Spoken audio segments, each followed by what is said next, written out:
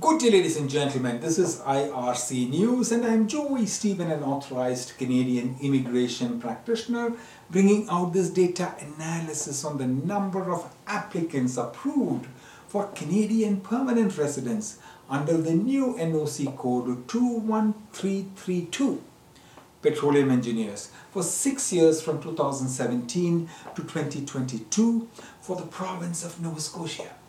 Today is the 8th of April 2023 and I'm coming to you from the Petroleum studios in Cambridge, Ontario.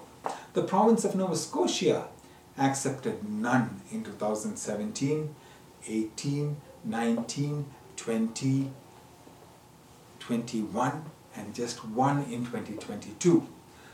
We are discussing about 21332 petroleum engineers. Okay, in the total of 6 years, they have taken one petroleum engineer and the average is divided by 6.